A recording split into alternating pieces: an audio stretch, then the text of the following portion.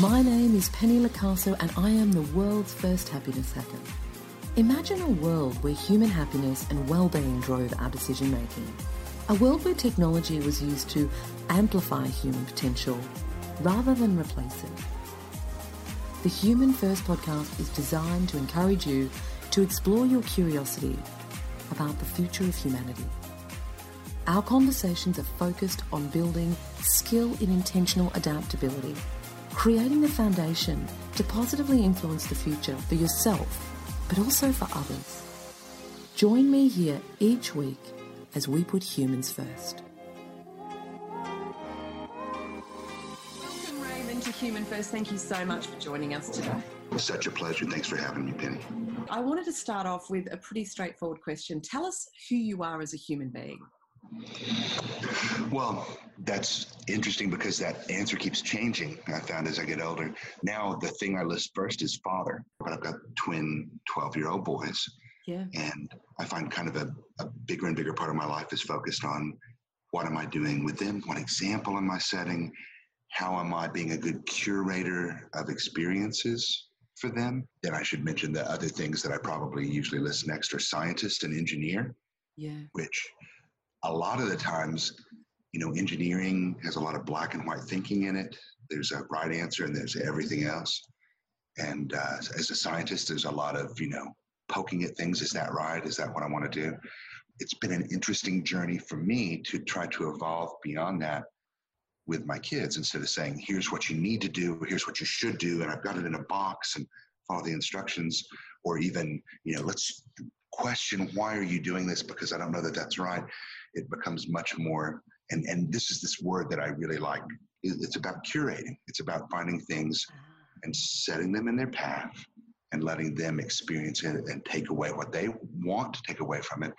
Sometimes leave a lot lying there that I'm, still frustrated, but that's part of it. Anyway, I'm going on, but yeah, I think those things probably are my good trilogy of descriptions: father, scientist, and engineer.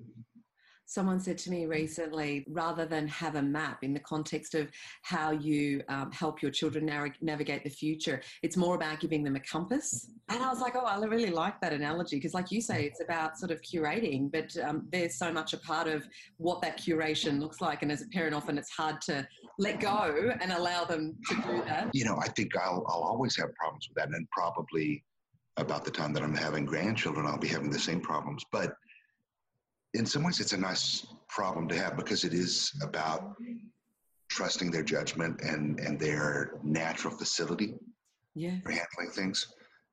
And also, you always hear the different homilies about having the power to change the things that I should and the wisdom to not. And that's always been something that I kind of rail against. It's like, no, let me change all the stuff that needs to be changed now. And letting go of that with kids is such a big deal. Yeah.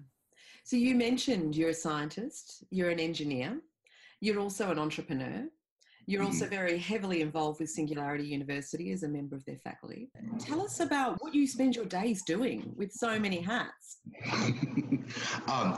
Well, yeah, that's one of those kind of fun things. It's been about 10 or 12 years now since I've been able to sum it up on a business card. I actually just got a business card where I list a bunch of things and ran out of room, and it's, basically says, go on the web to find out more. I spend a lot of my time now working with really high-tech and deep-tech companies that are exploring some of the limits of what we can do with biotechnology, with computing, and trying to help out some of these really small startup companies do it and do it right and get through the usual potholes that startups have, but also working with really big companies, helping them do some technology strategy and direction.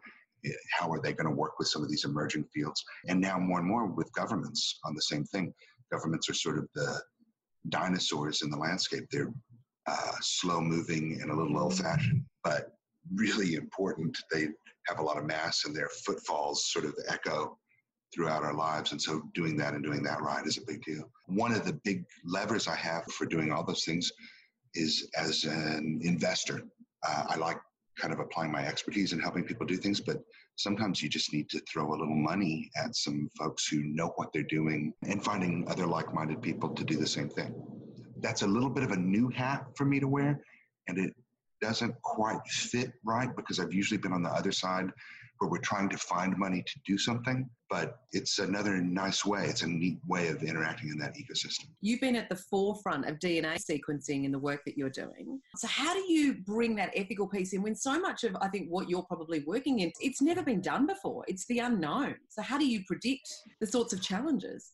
I think that's both the hardest and the most rewarding piece. I remember working early with some biohackers and going to a conference where the biohackers all wanted to talk about the tools and the things that they were doing and how it would affect the future. And everybody who was there, who was not a technician, wanted to ask them, what does this mean and how will we apply this and what's going on?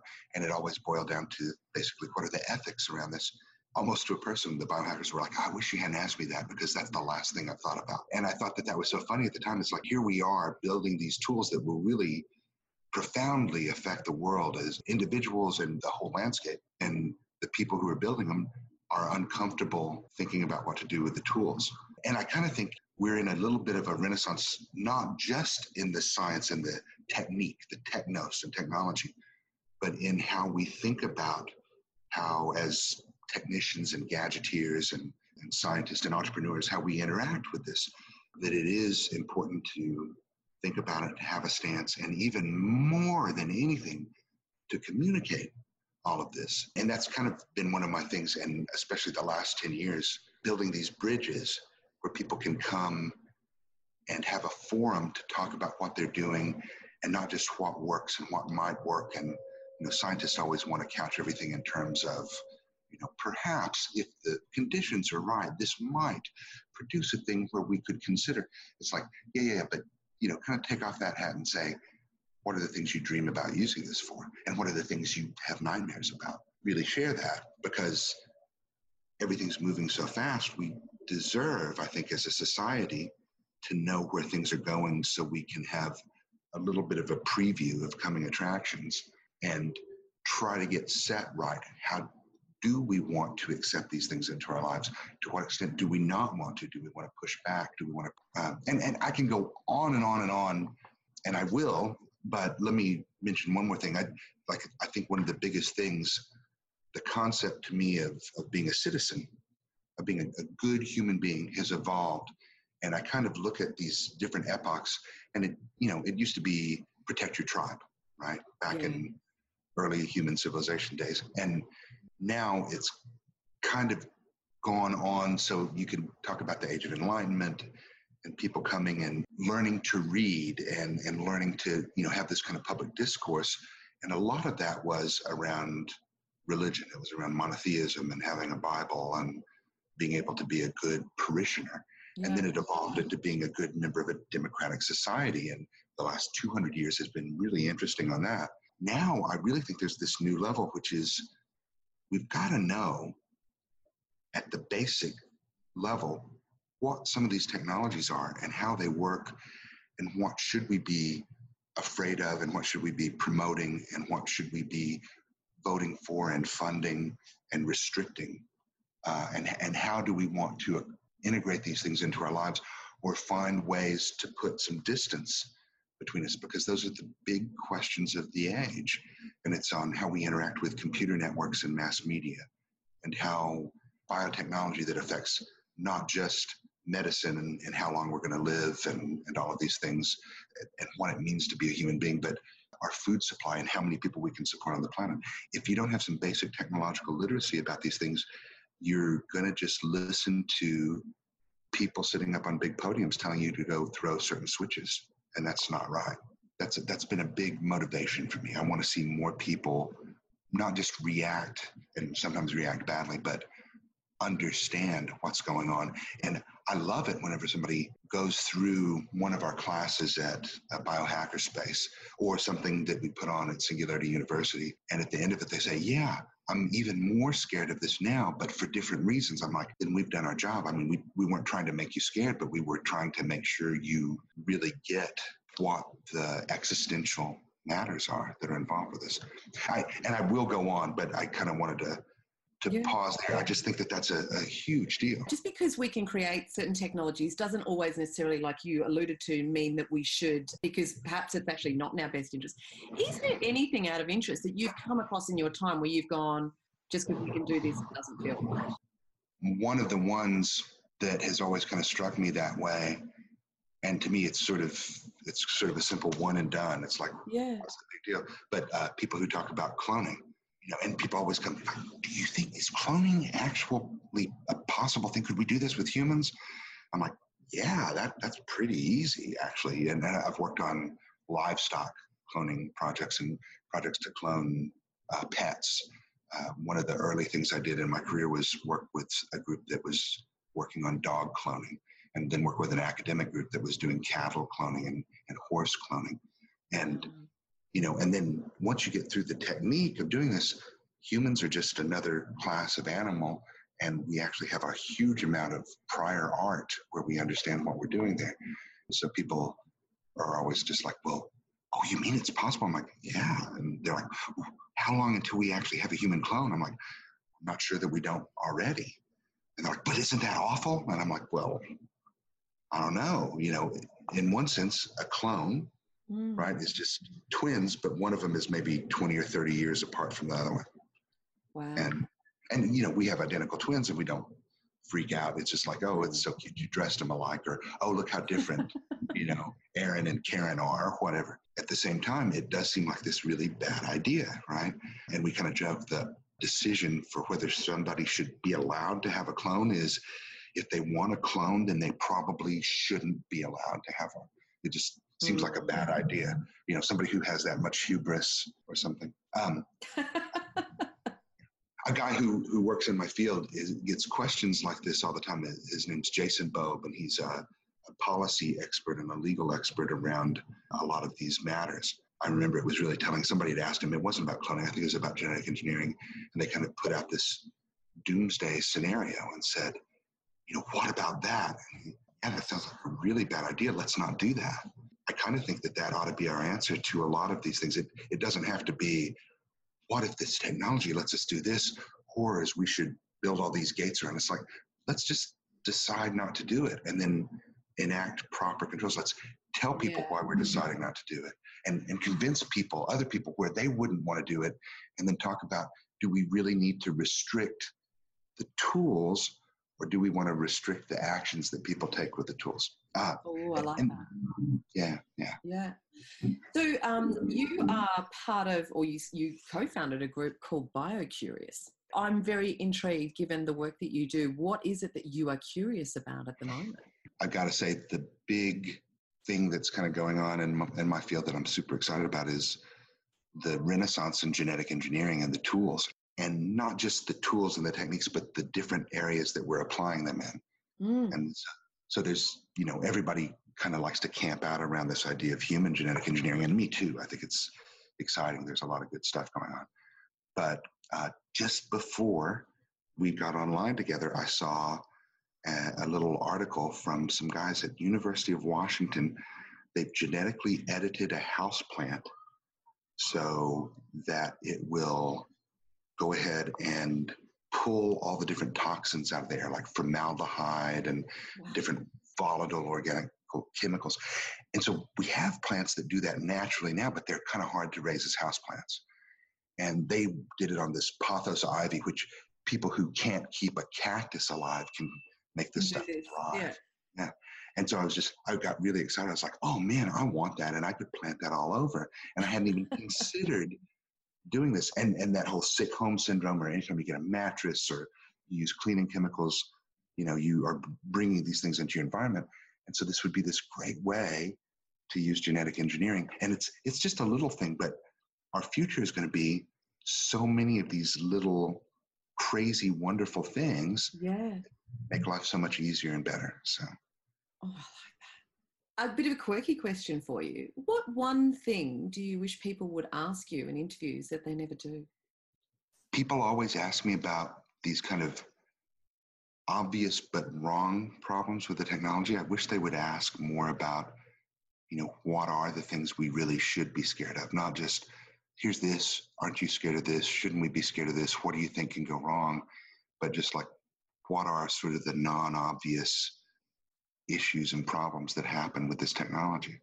And what would you say? There are a few things that keep me up at night. The biggest thing is, and this is a little bit of the judo spin on that question. Whenever people want to talk about the scary stuff, I'm like, the scariest thing is something goes wrong and we overreact and we wipe out some whole piece of technology by legislating against it. That doesn't even have to be on a legislative level. It can be on a societal level where people are just like, oh yeah, we don't like that. It can be like the reaction to GMOs, or on an even more kind of fringe place, the reaction to vaccines. I love that people ask questions and don't just accept, here's this technology, you should use it, it's fine. It's like, whoa, what about this? It's like, okay. But I do like, if you can present the evidence and show that it is really fine, I would like to see more people let that go and not worry about the weird thing that is not happening, but worry about the real thing. And I think we're shutting some things down. We're making it harder, or even spookier than that, in some of the established high-tech societies that we've got, we're making it harder and harder to do the work. And so it's moving to these places that are kind of these islands in the network, right? And you don't want failed states to be the only places working on this, or people with black government programs or really scary dependencies on profit and loss cycles where they're running forward without any controls. You want this to be out in the open. So that's my scariest thing. But I've got two things that kind of bug me about biotech in particular that I don't know how we're going to handle. One of them is, everybody always worries about some biohacker or bioterrorist coming up with a killer virus. And it turns out that's much harder to do.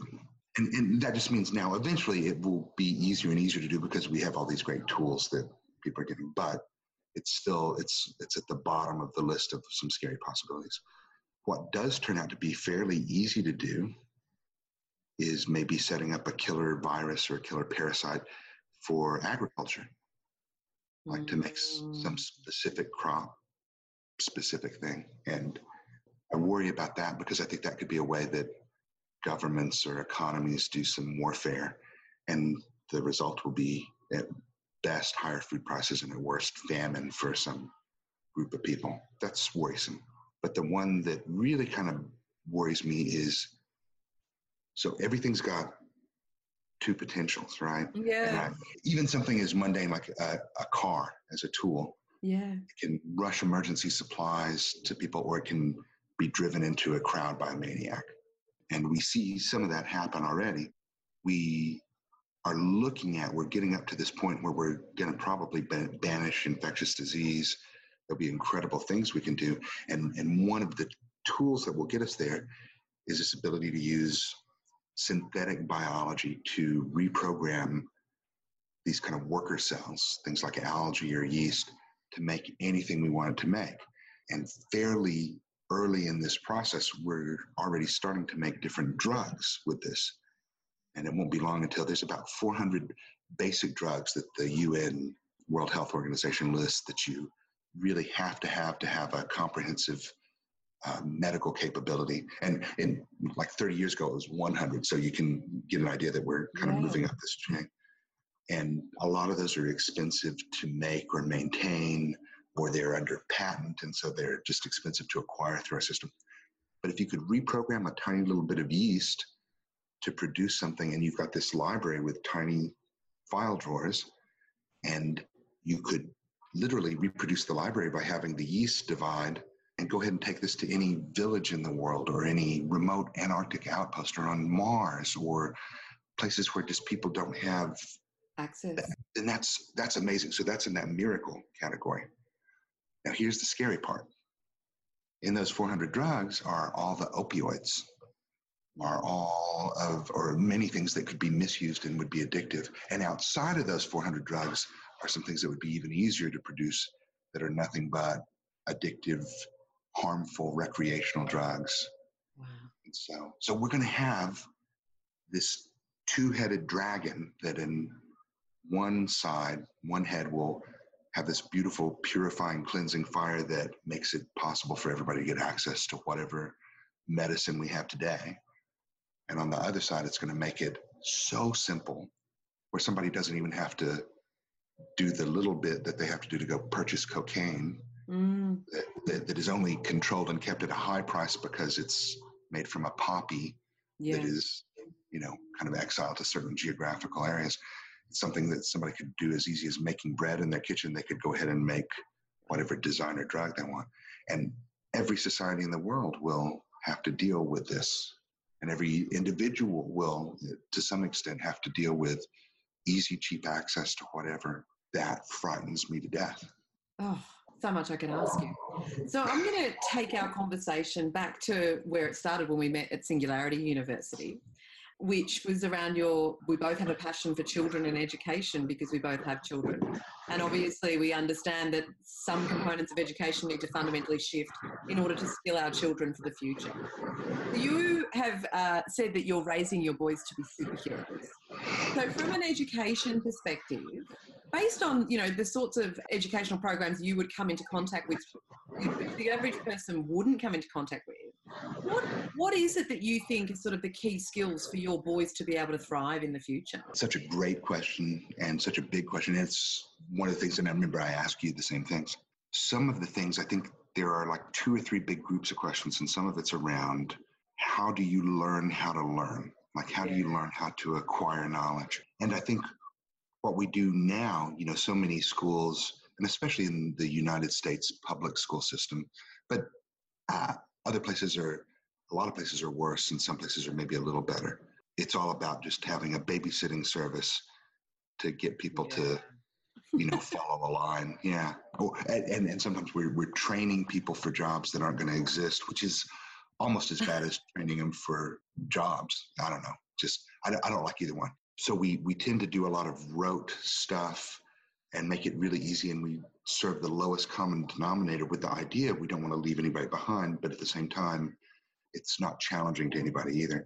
And then only later on in education do we really start to explore some of these bigger topics about why does this make sense? How did we get there? What's going on? Creativity a lot of times gets left on the side of the road. I actually tried in a practical way to instill in the boys this idea that knowledge is good for knowledge's sake. And whenever we're learning something, we're learning how we learn it at the same time. So along with arithmetic, we were also doing number theory. Yeah. And like one practical way to do that is we started talking about numbering systems and counting, and why does counting matter? How is 0 different from 1 and 1 different from 2? Using a lot of graphics and examples, and always trying to disprove something or come up with a new way to do it. And that was a big thing. And that's a little, I still don't have a great handle on do a lot of those pieces, but it's a theme that runs through. It's like, how do we learn what we learn? We do the same thing with languages. Instead of just learning vocabulary and spelling and things, we always, if we can, we take a word and break it down into what it means. And some things are really simple. They get rewards for bringing up new words. They can always interrupt to ask what a word means and to come up with a word. And so we play a lot with language, and that's fun. Whenever they were little bitty babies, we actually did tapes in the womb and then where their cribs were that were playing different languages morning, noon, and night. Wow. 13 different languages, because we have Silicon Valley. There's so many people that we work with who are from different cultures. It's like, I want you to record these 100 words and these greetings and this, and then this conversation, and we'll just play it. So they'll be exposed to these phonemes. And then they would repeat things in English and whatever language. Mess that one up because the kids started saying things in languages that I didn't know. And I was like, yeah. I was like, I don't know how to respond. It's like, we did a little sign language and a little Spanish, but now they actually can pronounce a lot of things because they were exposed to the sounds very early. Wow. But we haven't kept up except in English and Spanish. And even then, I wish we had done better. But they've got this facility for acquiring new things because they've got this framework that is, I think, not unique, but is fairly broad. And I love that part. There's also, and I'll mention 2 more things. There's also around this idea of, especially technology and measurement and numbers. So instead of doing science, we did a lot of examples, and we would talk about why it's important to measure things, teaching them how to use tools and teaching them like, they'd be like, Dad, how far is it to here? It's like, I don't know. How far do you think it is? And do you think it's farther from grandma's house to here or from here to there? How do you find that out? You can go ask Google, but how else would you do it? If we got there and drove, so how do you get a number for something? You know, or they say, Dad, how much is this worth? I don't know. What do you think? And then how would you find that out? And then, so they've gotten really good at doing things, even just like estimating by eye, or figuring out how many jelly beans are in a container, or how much money a company makes. I love that as a, you know, as I've kind of leveled up as an entrepreneur and investor and stuff, you need to be able to understand what goes into making a product, what are the things. So they've got like incredibly crazy plans for lemonade stands that involve, you know, internet marketing and stuff, because they have always used that as their example of how things work. And they've got a full valuation model of their lemonade stand. Yeah. How old are they? They turn 12 tomorrow. But it's so much fun. And, you know, I'm still disappointed so much that I want to actually do that we haven't done. And I've failed so badly at spending as much time and having all the examples in front of them I want to. But at the same time, I celebrate the times when it's succeeded. The last thing, this is my very favorite thing, and it's made such a difference in their attitude.